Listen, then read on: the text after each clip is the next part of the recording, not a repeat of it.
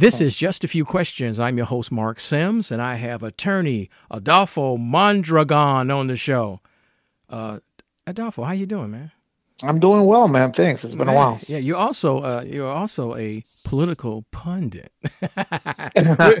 which is really cool. An occasional one, right? No, hey, yeah. Well, I don't call myself a pundit, but I like being on talk about politics. So we're gonna talk about politics now. Joe Biden and Kamala, I would say Kamala Harris. Kamala Harris she's the vice president elect. Joe is vice president elect. I mean president elect. President. And hopefully, president, President Trump will bow. Hopefully, he will bow out gracefully. But I'm not gonna hold my breath on that. He'll But bow out. It won't be graceful. man, I just hope he had some sense and calm down. But let's go into the open-ended question here. Adolfo, do you think that the Biden administration, hopefully he wins the Senate, the Democrats win the Senate, will he promulgate, promote, push, sign legislation that really, that left-wing legislation, the left-wing agenda, Bernie Sanders, right. AOC, the hard left. Right. What do you think, Adolfo Mondragon? Well, first, preface it by full disclosure. I was a Bernie supporter in 2016. I was a Bernie supporter in 2020. I even went to Iowa on a couple occasions to door knock on behalf of Bernie. I really believed in I still believe in his movement. And so there's a bias there from my perspective. I'm not some unbiased commentator on this particular issue. But I don't know. I don't have much hope that that some of the major or important issues on Bernie's platform will be pushed on Joe Biden's, because as we see, Joe Biden is a centrist. He talks about healing the country, which is good, but his tactic is more like Obama's. First, let me reach out across the aisle and then see if we could come, together. And I think that that strategy is something that isn't going to bear out based on what we know about Mitch McConnell and, his tactics since, Obama's first term.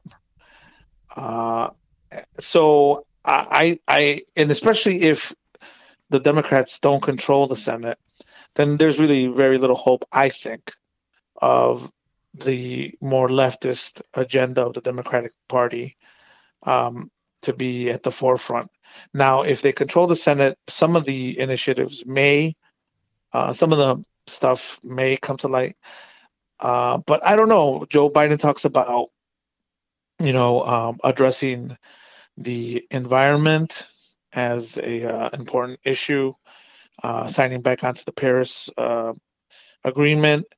And that's great. But I don't know if he'll actually support something that, the new Green Deal that AOC and Bernie Sanders proposed about 2 years ago, a year and a half ago, something like that. Yeah. I don't think that it'll go that far. Even during the campaign, fracking became an issue in Pennsylvania and Ohio. And Joe Biden was like, no, I'm not against fracking. Kamala Harris, too, at some point maybe was against it and then kind of changed their mind. And that's politics. So, right. And so, if you can't even agree about fracking, how are they going to agree about, more hardcore and aggressive movements towards lowering emissions and carbon footprint, et cetera, right? So I don't know. I hope that some of the agenda, at least, maybe not the stuff at the top, but stuff at the bottom, might, as a compromise, might find its way into the Biden platform. But the major initiatives like the Green New Deal or universal health care, I don't think are going to find their way into this administration. But who knows? I've been reading more lately about how, Joe Biden in the last month and a half has been a little bit more open to these new progressive ideas. How open he's been because of COVID and because of just Trump's disastrous initiatives. How open will he be towards these progressive ideas, I don't know. But I don't have much faith. I think that Joe Biden's been a centrist his entire life, and particularly now, I think he's going to double down on it, believing that that's the move to make. That there's too many people who voted against him, and that making any aggressive moves to the left are just going to alienate them more and make them more apt to find someone or seek someone on the right extreme like Trump was. And so I think they're going to play it safe. If this was golf, which I don't play, but I know a little bit about it, this would be like laying up, right? So I think they're going to be cautious, and I don't have much hope that the main initiatives of the progressive movement are going to find their way to the top.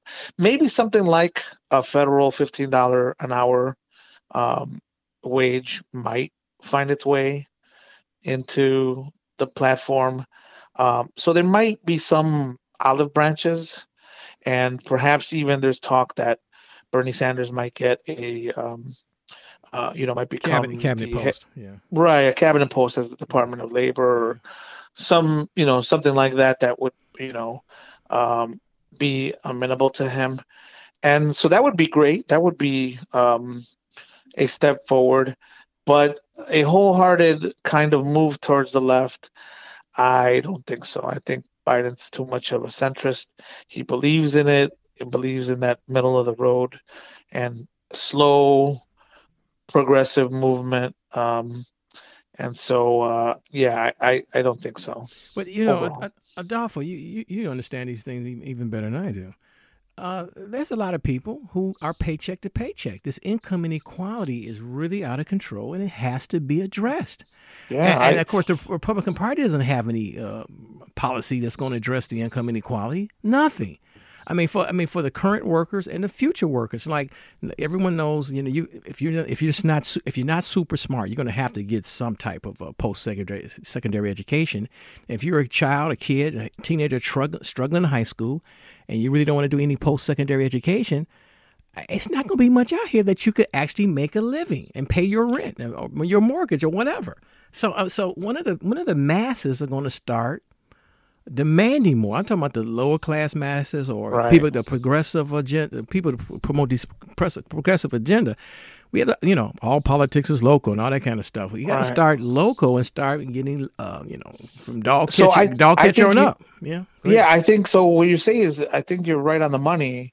No pun intended. And that's why I think something like maybe the $15 an hour federal wage is something that would find itself in the Biden agenda, because this pandemic has already exacerbated a disparity in income that has been growing in the last 20 years, where nothing is trickling down and people in the bottom are bearing the costs, particularly with those Trump tax cuts, of the rich and the wars of George Bush and everything else, right? And so I think you're right. I think that at some point, the Democratic Party is going to have to address that disparity and the effects of that disparity in terms of health care and access to child care and education, et cetera.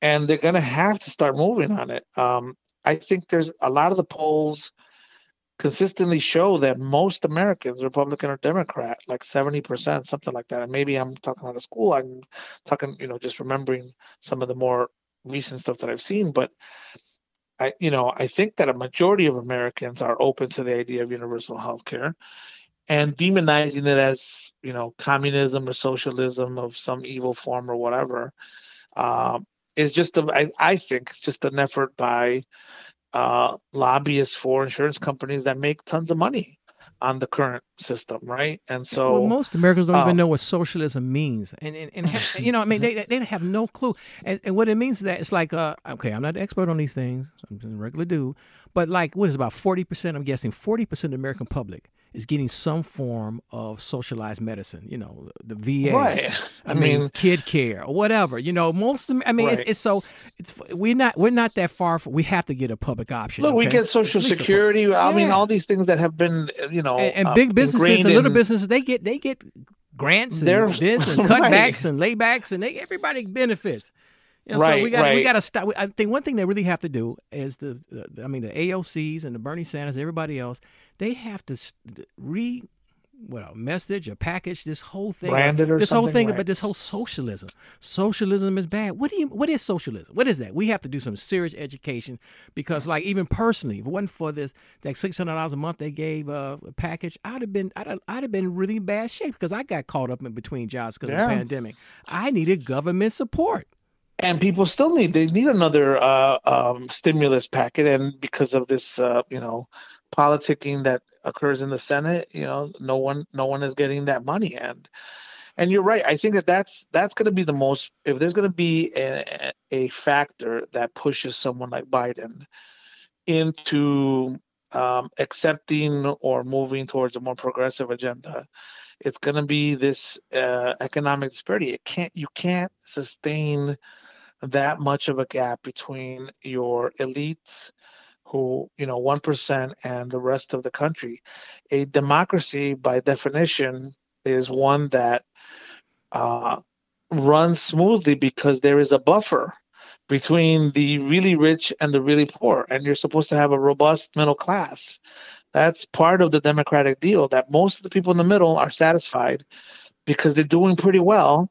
And on the margins, on both one side of the curve, you have the ultra rich, and on the other side of the curve, you have the ultra poor. But in the middle, you have a vast amount of people who are doing pretty well. And that keeps the poor people from storming the castle and killing the rich people, right? Traditionally, right? The French Revolution, all of that stuff. So you need a robust middle class in America, and you don't have that anymore. If we ever did have one, we didn't have it for very long, No. and right now we certainly don't have one. We and it's amazing because it shrunk in the matter of a decade or two, and you just can't sustain that forever. At some point, we already have uh, demonstrations on all of the different social issues that are a part of this problem, this economic problem, with the Black Lives Matter issue coming to the forefront and all sorts of other movements that are coming out.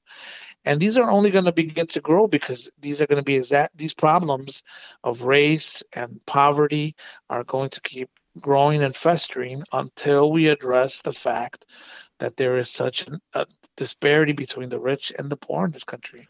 A democracy needs a robust middle class that extends to most of the people in the country doing particularly well with their little home and their car and their pension and their job. And if we don't have that, we're going to have chaos and violence. And so there's only unfortunately for us, our democracy is such that our democracy is such that we endure it with little, band-aids here and band-aids there, and the hope that the American creed is still alive, and it's, and that people who are at the bottom might make it to the top or make it to the middle somewhere. But that wears out thin too. You could only sustain that for so long. And if this economic disparity is not addressed in the next 10, 20 years, these problems of the extreme right are gonna rise again and fester again because people who are privileged in a society are not going to want to give up that privilege, economic or otherwise, to the people who the have-nots, right? And so you have to allow prosperity for the majority of your people, and if you don't have that, you're just looking for trouble. I enjoy letting Adolfo. I love hearing you talk because I want to hear that. Of course, you have a degree from Curie High School, Yale University, and University of Chicago Law because you're. So I think I like to let you just roll and use that education, man. Thanks for being on the show and give us a quick No problem. closing comment, a little inspiration for the working class and the so-called middle class.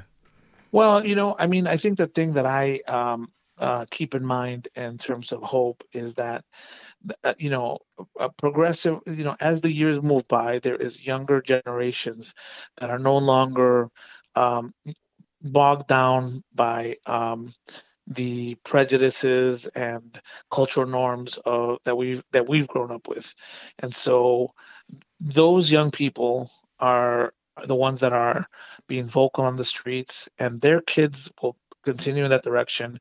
And as the demographics change in this country and it becomes a more brown country, um, I think that, and it becomes a more woke country, I think that the tipping point will come, and we'll finally get over the hump and start moving in the direction that we need to move in terms of diversity and inclusiveness, because the country will have changed in numbers.